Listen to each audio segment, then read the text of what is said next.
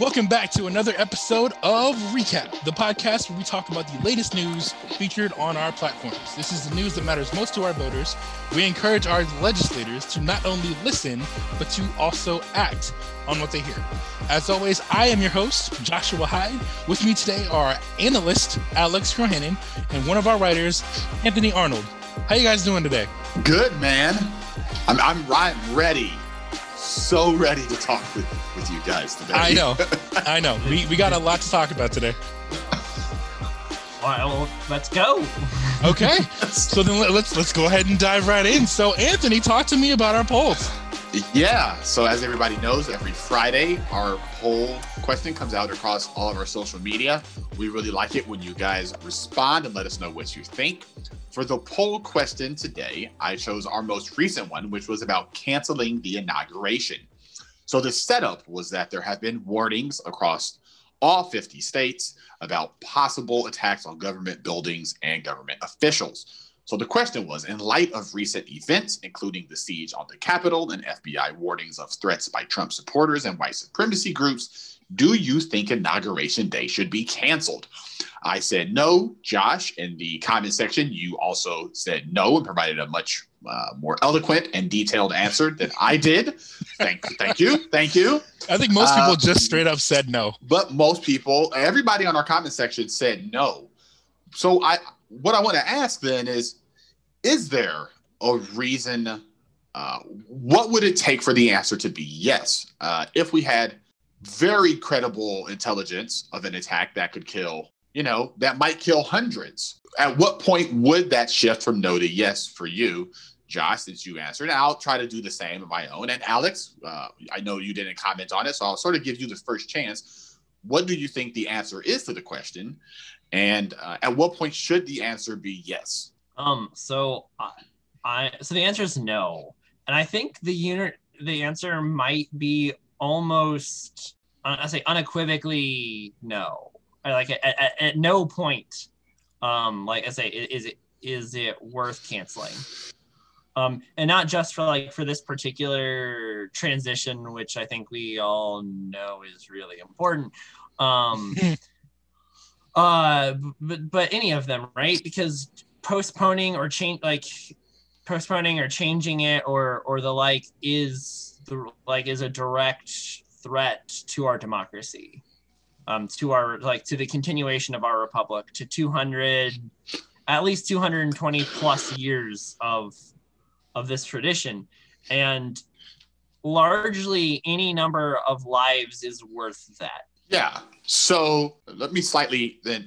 The inauguration day is ceremonial. Sure. The only thing that happens that needs to be preserved would be the taking of oath. That's it. Everything else is largely disposable outside of ceremony. So you could have a transition that did all the things it has to do, but that wouldn't expose a lot of people to danger.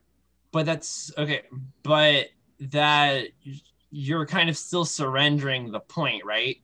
You don't have if your republic is incapable of protecting its leaders, you don't have a republic. Yeah. Well, I for the sake of brevity, I don't want to make the poll section. Right. Like that's my this is my short, like that's the short answer. Yeah, which I think is a fair answer. Again, I don't want to make this section too long for the sake of letting us move through the entire thing, but I just think it's an interesting question to think about. I don't think I quite agree with you, Alex, but we can take that conversation offline another time. But I just think that's a fascinating question. Would it be 100 people, 200 people die? Would it be worth it? It's an interesting thing to consider in light of what we almost just saw happen. Very true. My thoughts are a tad bit different.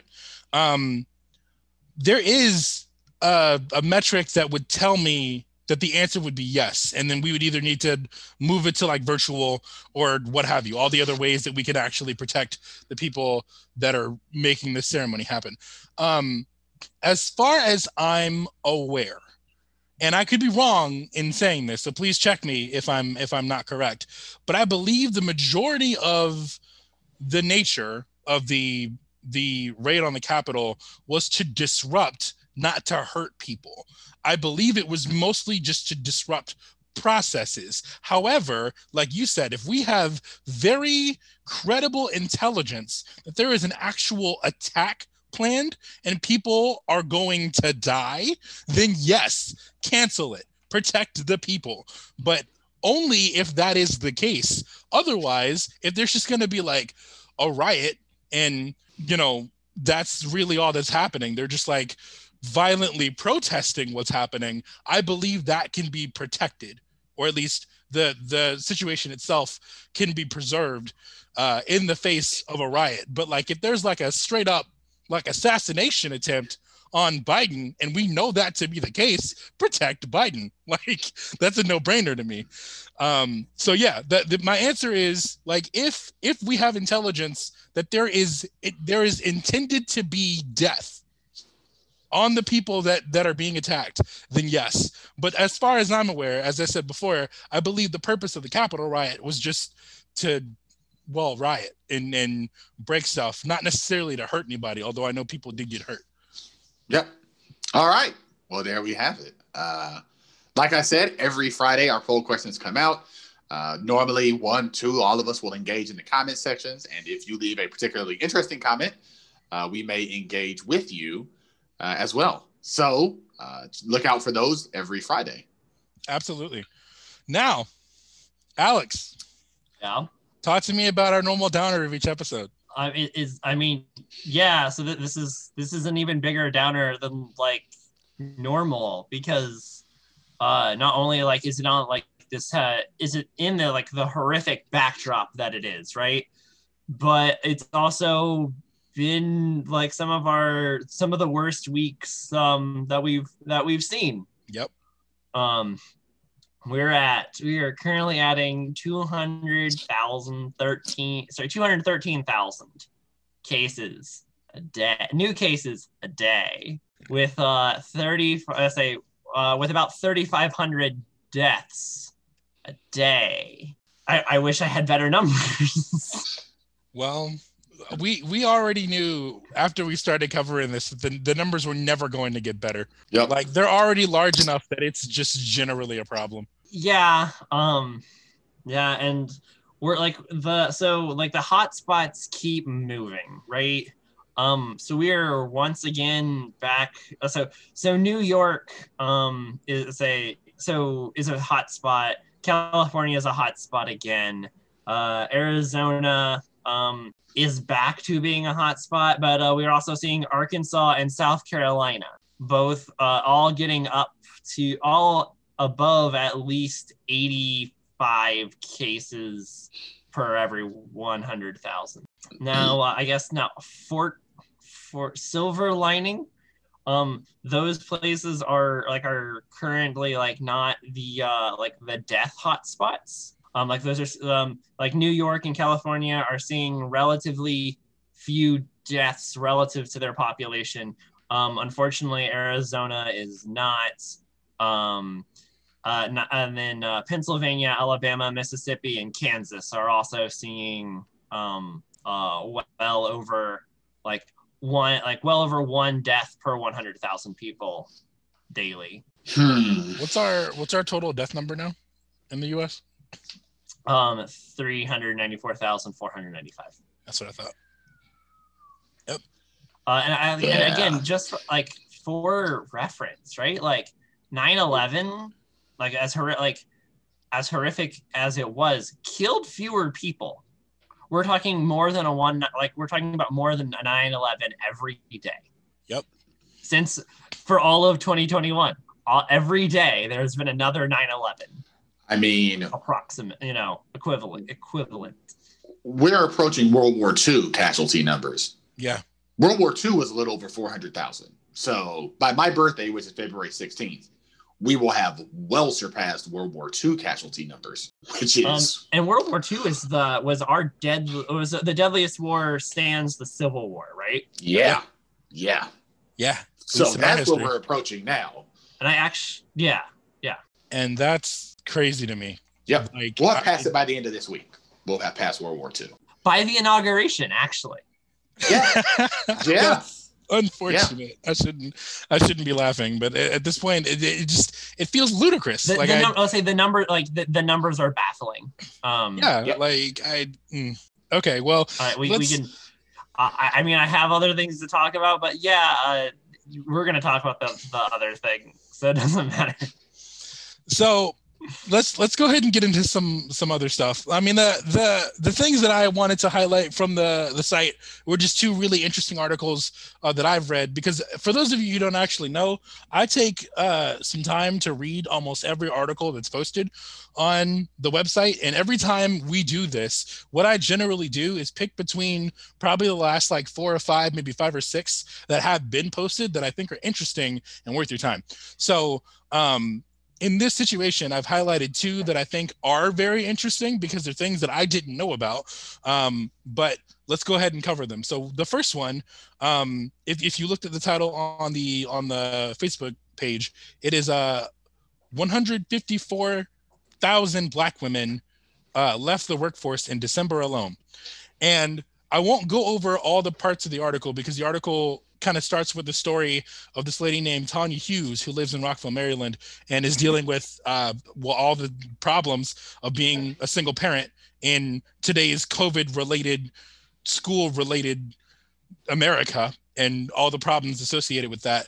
But the article drops some really interesting numbers, and that's what I wanted to go ahead and cover. According to some sources listed in the article, since the pandemic started, 2.1 million women have left the workforce, compared to about 1.7 million men.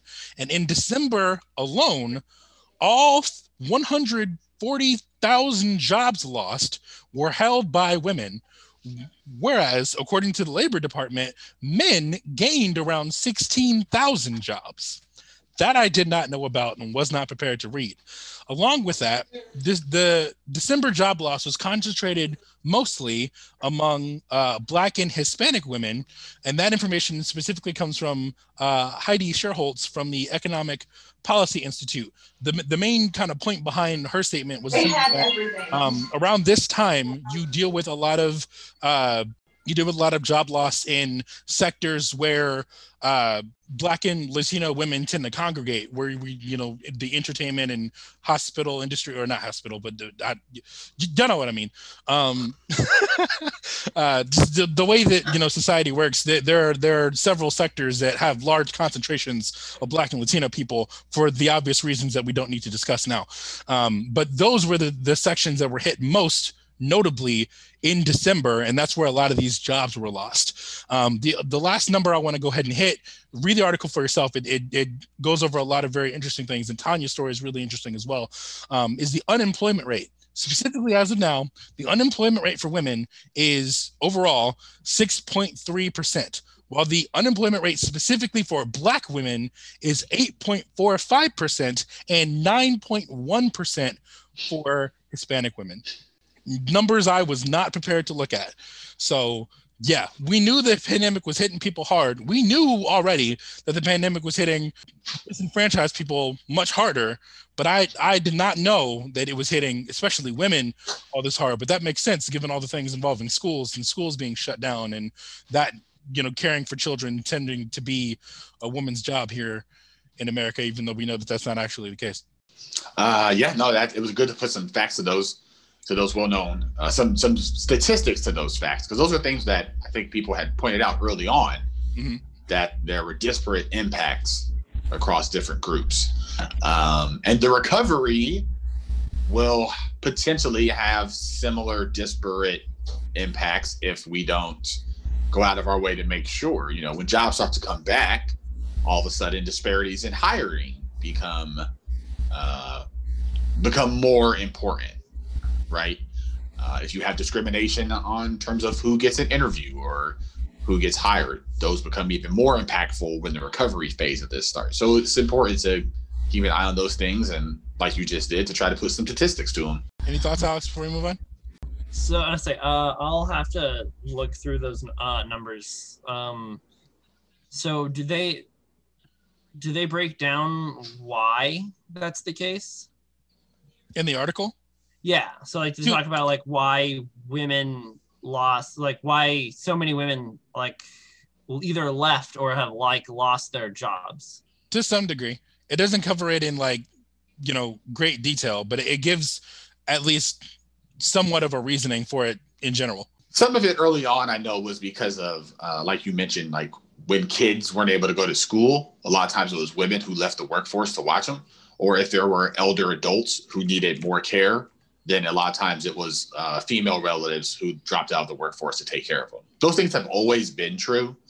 And it just became worse when all of a sudden kids were forced out of school or older adults were forced into more, they just needed more care.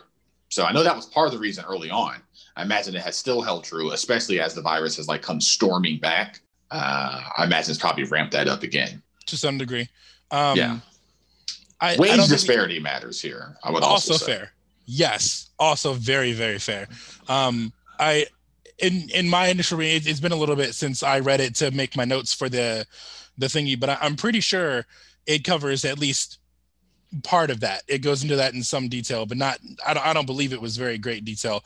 To answer your question, Alex, but I do remember it giving some initial context for the numbers themselves. But the numbers is, like I said, what I wanted to focus on, because again, those weren't numbers that I knew about before I read the article, and I thought that was very interesting to know.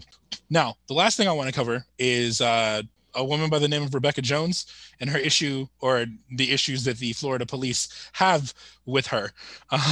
So the article itself is regarding her turning herself in after a warrant for her arrest was issued.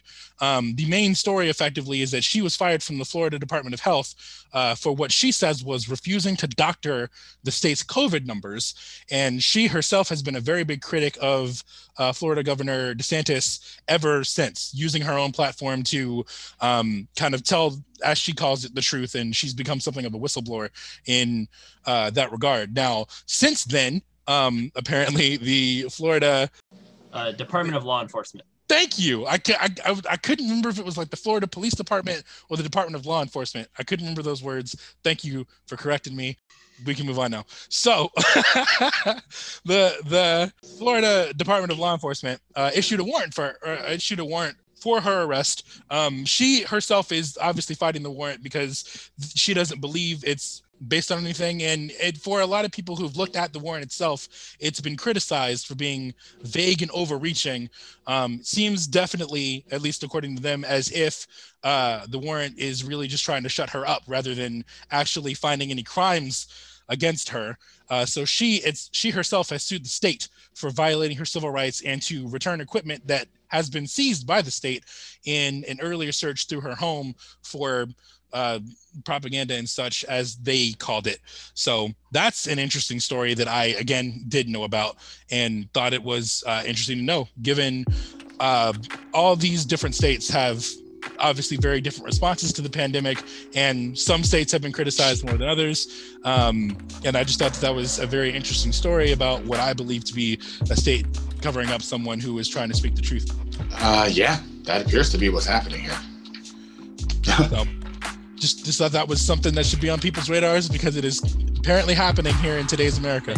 And that was the same woman who a few months, say maybe a month ago, who her apartment was raided by the FPD.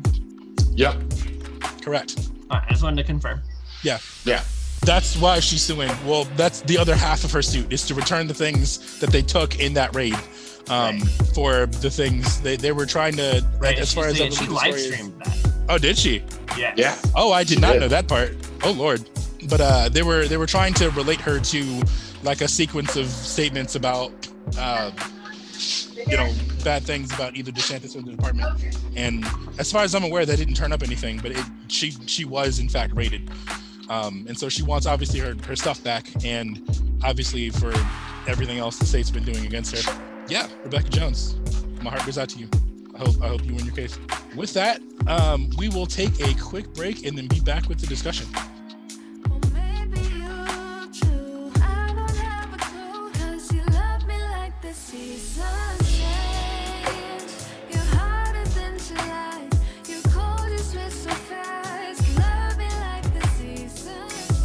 Welcome back to Recap, the roundtable portion, where we go ahead and take a topic and we kind of toss it between us.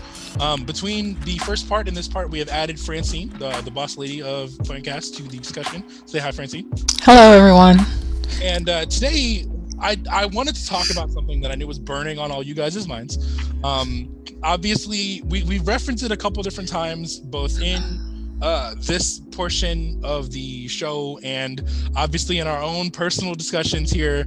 But the raid on the Capitol was a big deal for a lot of reasons. And I'm going to cover a couple of those today. But mostly what I want to do, and this is kind of the purpose of the discussion, is to focus on what effectively this means for either the future of our country, the future of attacks on our country, if this should be considered domestic terrorism. I have a lot of questions for you guys. But I know that not everyone is in the loop. And so to start with, I'm just going to kind of explain effectively what happened and give us each a chance to respond. Because I know we've had some conversations individually, but we have yet to have a conversation as a group about this event. And so I just wanted to give us a chance to just say things, because I know a lot of us have a lot of things to say about the event itself. So to get started, on January 6th, 2021, it's crazy to say that we're in 2021 right now. The United States Capitol suffered a riot and a violent attack performed by a mob of Trump supporters in an attempt to overturn the election and stop the current process. So, first, to get started, I have effectively 4 points to go over. The first one I want is just you guys' response. Obviously, as I said before, it was a big event. What do you have to say? I was horrified. I mean, I think the only way to describe it. I rushed home from work in the middle of the day. I turned on my TV and I sat there for hours just watching the news. I couldn't move. I was like basically non-responsive if people were just talking to me about anything other than what was happening. I just sort of sat there, horrifically staring at my TV, sort of in a state of disbelief about what I was seeing. And I went through a range of emotions, everywhere from volcanic level rage to despair. I'm not afraid to say that I like cried at the TV more than once out of just sheer heartbreak over what was happening to a country that, despite what people may think or otherwise, I deeply love and care for. And that has been more or less where I've been ever since then. To be honest, like I know that when it happened, we were kind of talking amongst ourselves in the text chain that we have. But to be honest, I didn't actually see anything about it until a day later, when all the articles and stuff started coming out. And I was like, wait, what? Like this is what happened. And so I kind of found myself in like a rabbit hole of looking at articles and looking at news, or looking at the like recordings of the news that had happened during the time frame and just about everything else. And I don't know if it was as deep as yours, but I just was honestly like abashed and ashamed, really. Like I just, looking at it all, I was like, how did we get so far away from what I believe should be happening? Like, I wouldn't have even been bothered if Trump supporters were like protesting outside of the Capitol building. That would have made sense to me. That would have been fine. But for everything to have gone down the way that it did, and for, especially in a place like the Capitol building, like that just, it rubbed me all kinds of the wrong way. And I wasn't quite sure what to think that day. And obviously I've had lots of time to sit and ruminate on it since, but like, I was just honestly ashamed that we had enough people, that many people in our nation, that were willing to disrespect our Capitol in that way. For me, I think that I've gone between embarrassment, looking at what happened there and how it happened, horror, just the sheer horror of the thought of people being hurt and the melee that took place inside, and anger at the sheer arrogance that if I don't like something, I'll tear it down. I mean, I sat with that for a while. Do you have anything to say, Alex, before you move on? Yeah, I mean, so I'll keep it short and succinct. It was like watching a train crash or a car crash, right? So I was horrified, but not surprised. This shouldn't have been a surprise to anybody. That, like, they've said what they were going to do. They said that they were going to storm the Capitol. They were very blatant with what their intentions were. The only reason that "Hang Mike Pence" wasn't trending on Twitter is because Twitter blocked it manually. They just delisted it. So, like I said, like I horrified but not surprised. So what's interesting about that statement is that when I went through what I'm going to call my rabbit hole and like learning about all the things that led up to it and everything else, I wholeheartedly agree with you. Like they did all but circle the date. Well, in fact, they did circle the date. Actually, it was quite shocking to me to learn all the things that actually went into knowing that this was happening.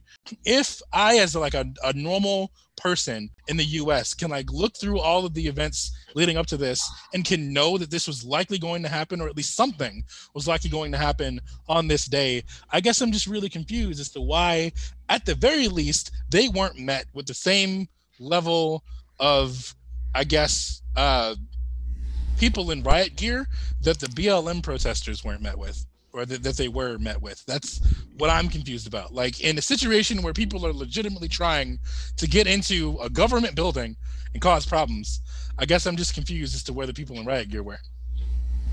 But do you want to talk about that? I do want to talk about that, actually. Sure, yeah, we can go ahead and get into that now. So, like, in a lot of these shows, I try to not play my hand too much. In most cases, I'm trying to guide the discussion, not always sharing my specific thoughts and beliefs about the discussion at hand, although I've been trying to be a little bit better about that in the most recent recordings.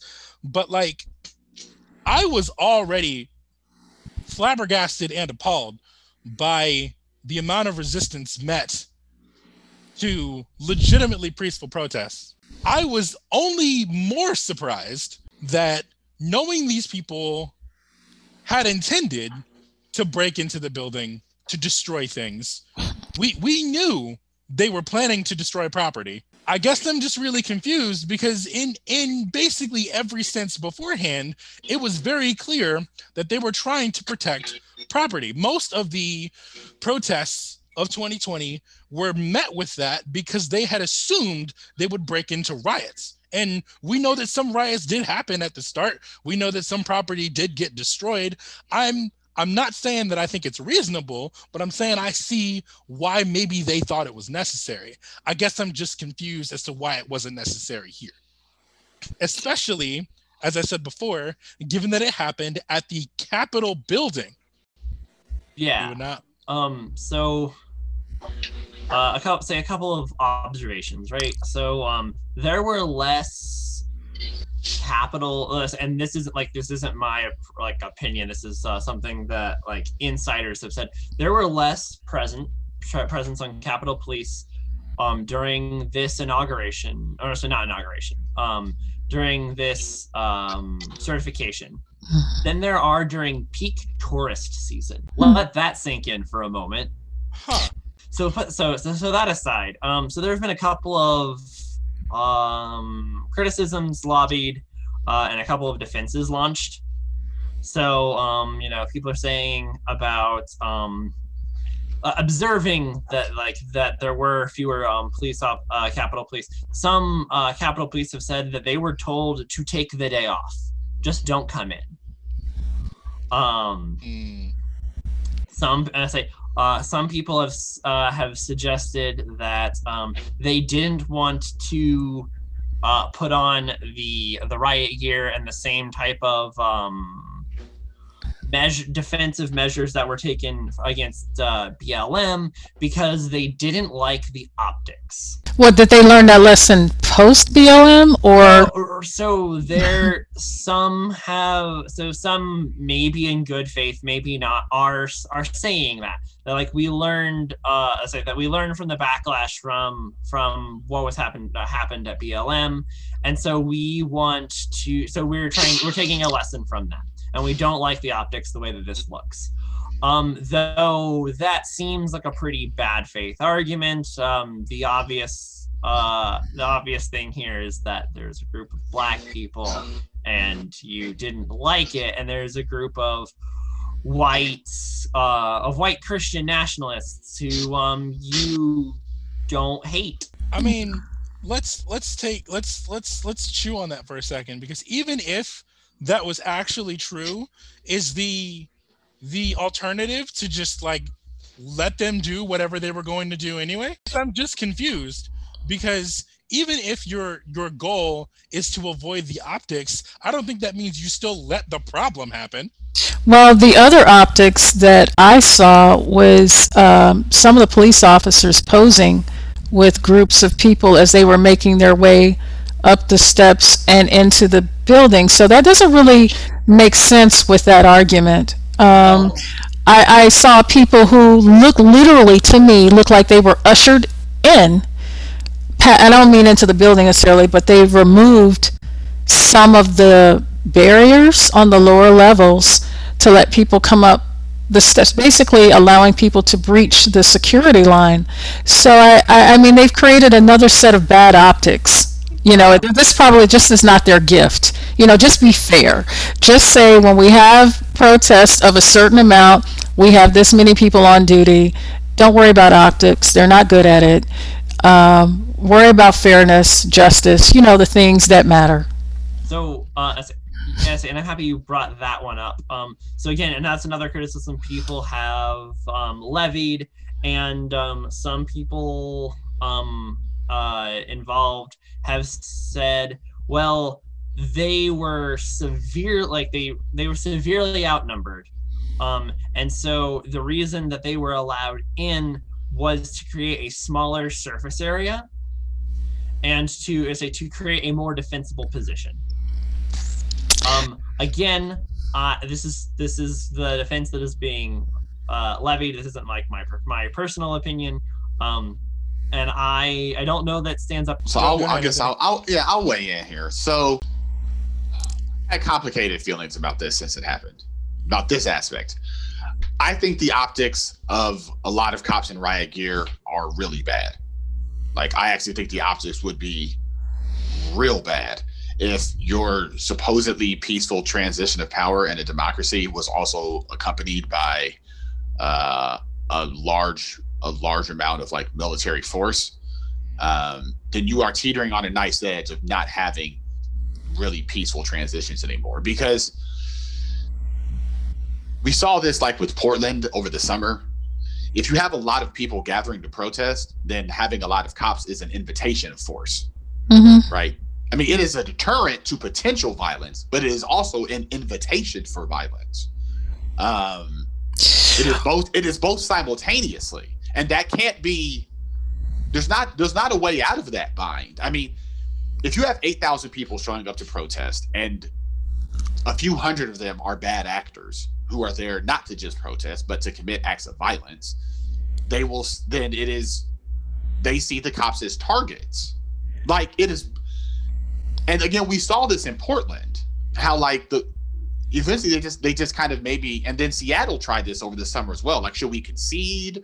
Should we let them establish territory in an effort to like prevent them from doing the absolute worst? But then once they establish territory, they're kind of like a nuisance to everybody in the territory they've established. They're breaking shop windows. Shop owners are pissed. People who live in the area are mad. But like, they tried this. I mean, but like around the country this summer, we saw a variety of responses to the protest. It wasn't like a blanket show up with pepper balls and rubber bullets. Sometimes that was the response, but then sometimes they tried to accommodate the protesters, and that didn't really work either. Like Seattle and Portland is still protesting. It hasn't worked out. Like, they don't know what to do in Portland. They're like, should we marshal? Should we mobilize and violently remove them? Like, what? Well, it depends on what you mean by work. What worked. I think that from my perspective, it was just an act of fairness. I saw that, and also the narrative was much different. I saw a president who came out and proclaimed his love for people who came with zip ties and were dangling from balconies.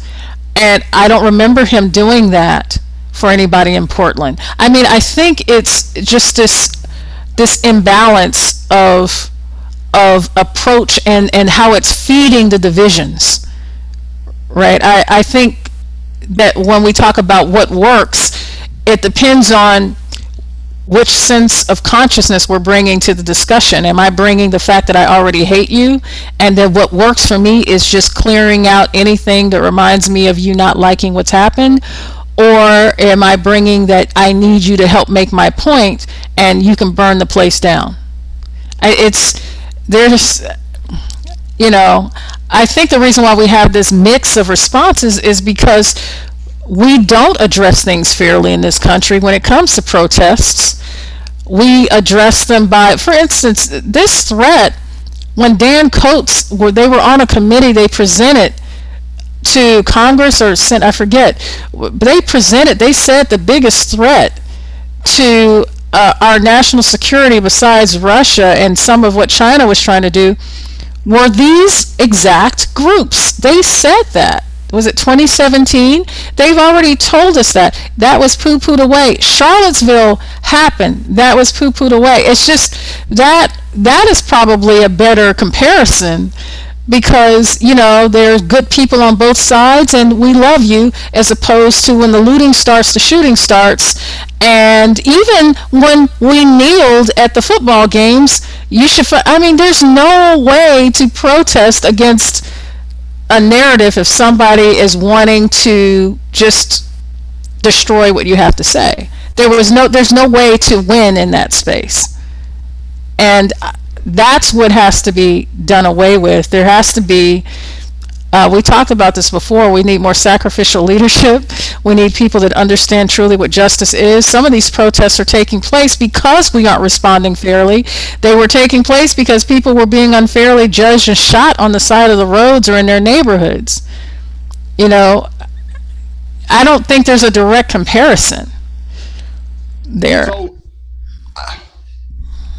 So I'm trying to frame this correctly, phrase what I'm about to say correctly, because the narrative surrounding the Black Lives Matter versus these protesters,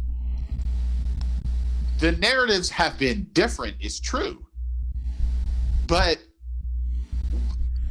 the president and his allies are like the only people framing one as equal to the other.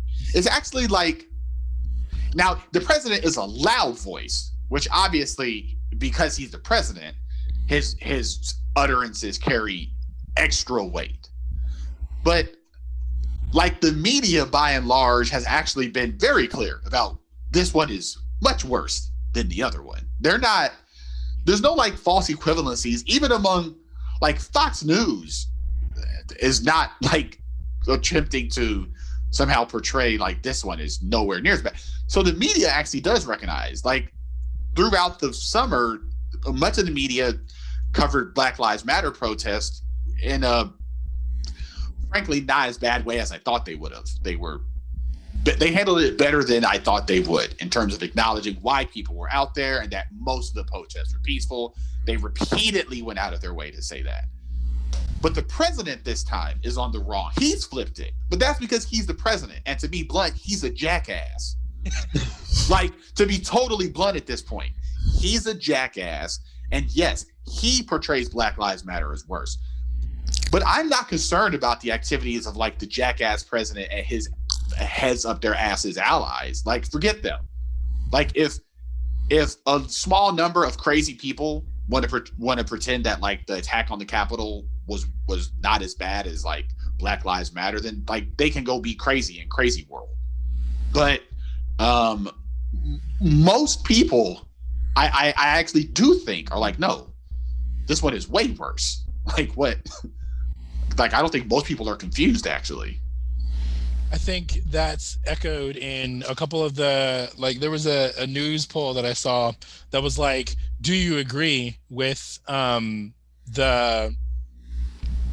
the events of January 6th? And like, by and large, the majority on both sides and independents were like very much against, like very, very few percentage, like less than 10 were like in accordance with the events of the rioters. Whereas if you look at, like, there was a similar poll done right when the protesting started, and things were much more in between. So I think that's probably accurate. There's a lot of people on both sides, Republicans, Democrats, and a lot of people in the middle, that all see this as a very, very bad event.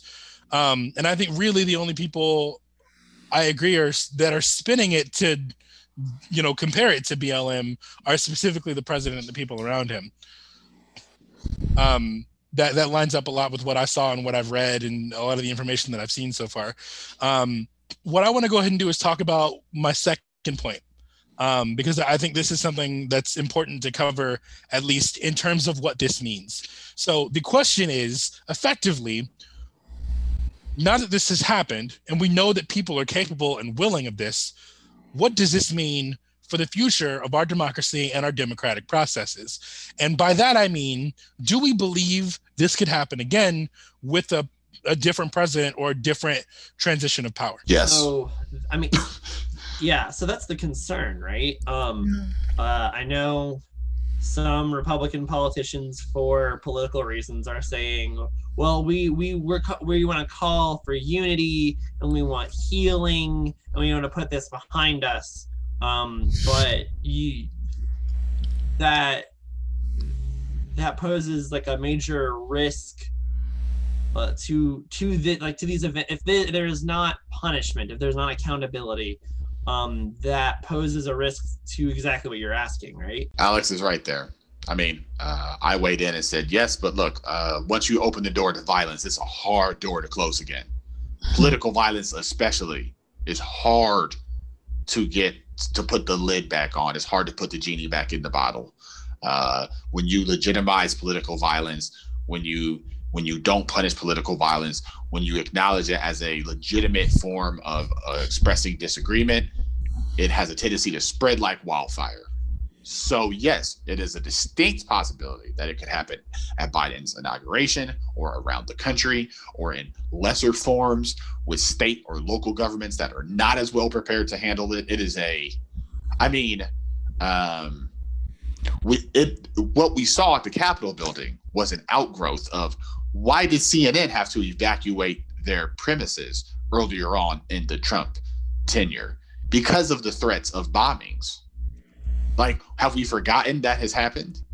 Mm. Have we forgotten when, like, Gabby Giffords? Have we forgotten that the baseball field was shot up?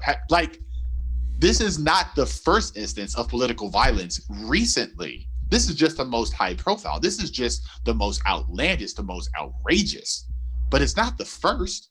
There's no reason to think it will be the last. And I'm not even talking about the threats. Again, the governor of Michigan was the target of a kidnapping plot. Yep. Like that happened. I mean, why would any of this go away? Why? It's only getting worse. It's been getting worse for the last year, 2 years, 3 years, 4 years. It's only getting worse.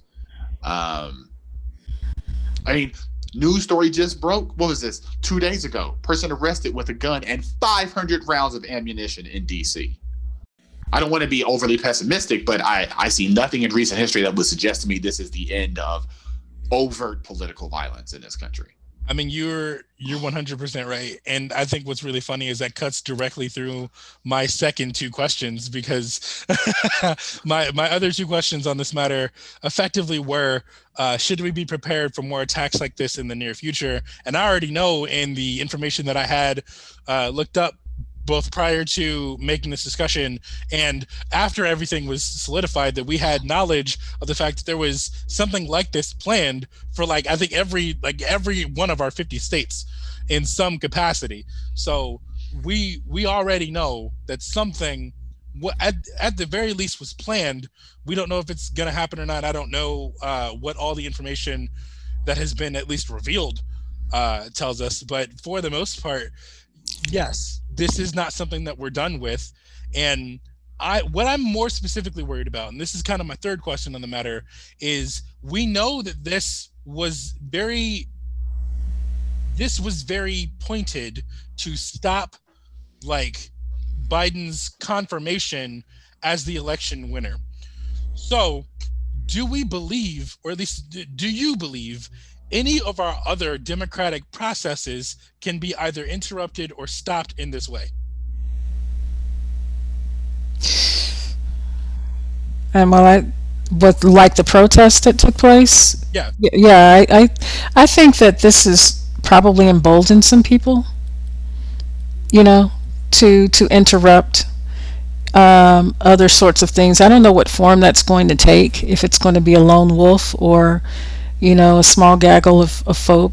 Do you have something to say, Alex? Yeah. So I'm gonna wait for Anthony because I'm gonna take this conversation to a whole okay. different place. I'll cap what I said then by saying I just looked it up very quickly. So this is from October. Politico had an article. 44% of Republicans, 41% of Democrats said there would be at least a little justification for violence if the other side won. Those numbers are both up from June. 36% of Republicans and 33% of Democrats said it is at least a little justified for their side to use violence, up from June. Among the most ideologically partisan, 26% of Democrats said there would be a great deal of justification for violence, compared to 7% of those who simply identify as liberal. And of Republicans who identify as very conservative, 16% said there would be a great deal of justification for violence, compared to 7% of people who identify as simply conservative. So yes, across the ideological spectrum, there appears to be broad consensus, well, not consensus, but a substantial percentage of each party that thinks violence is at least a little justified. The idea that you can avoid more violence, when somewhere between 25 to 30% of each party seems to think violence is an acceptable solution, you cannot avoid violence with numbers that high. Yep. I did not know that. Yeah, it's terrifying. Wow. That was in October. So, imagine where it's at now. Now that the violence has arrived. To be fair, that would be, I suspect that those numbers would change along party lines. I presume that with Democrats now having all three houses, that highly partisan people are going to be less on the Democratic side are going to be less prone to violence, and Republic or not less prone, like less supportive of violent action, and Republicans will be probably even more so. Yep, that's what I assume about the. I've read things about this before, and that's generally true. Yeah, the party out of power always believes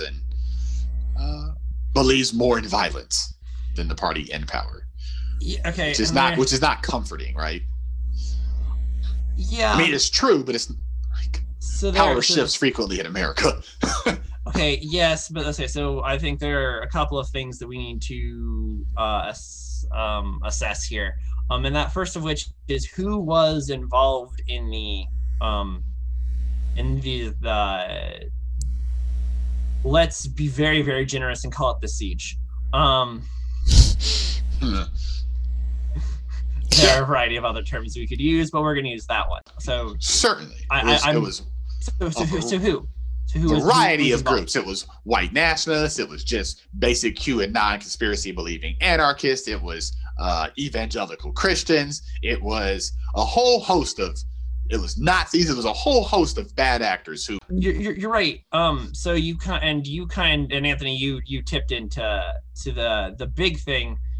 You're right. There are a bunch of distinct groups, but if you look at them, if you look at who has been arrested and look at their background, they are mid-level affluent evangelicals, mostly.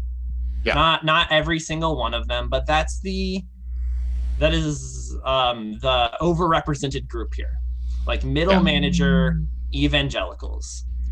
And and we need to talk about that. So the why. And a lot of their there's this group of evangelicals with a militant bent who believe that who wants to bring but believe that the end time they want the United States to be one of the godded nations and not one of the heathen nations. Yep. And they are willing to do to employ any means necessary in order to accomplish that. Yeah. I'm actually really glad that you brought up the religious aspect, because well before this happened, me and a friend of mine took some time to just examine what's kind of being said in sermons around these kinds of people, just because we were both curious and prepared to be appalled.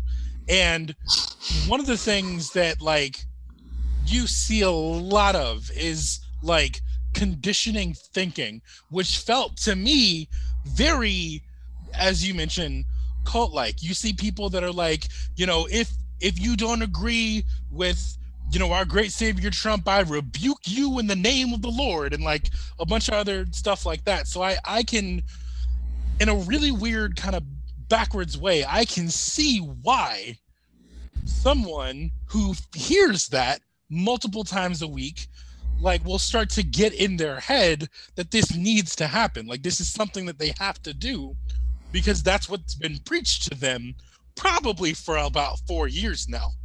So it's crazy to think about when you're talking about all these people, especially now that we know most of them involved in the siege are from this group, this pocket of people. It makes a bit more sense that they would do it. However, I guess as someone who used to be a man of faith, I just don't understand why someone would use faith in that way. However, we've seen this since the dawn of faith for literally forever. So what we're asking, or what we're asking our government to do is to stop, Francine, like you said, is to treat this for all intents and purposes a terrorist organization as a terrorist organization, and police them. And they have never been willing or able to do this. The closest that we kind of had was this dates back to Reconstruction, right? Mm-hmm. The Wilmington Massacre of 1898. The time that the KKK came in and just overthrew a democratic election.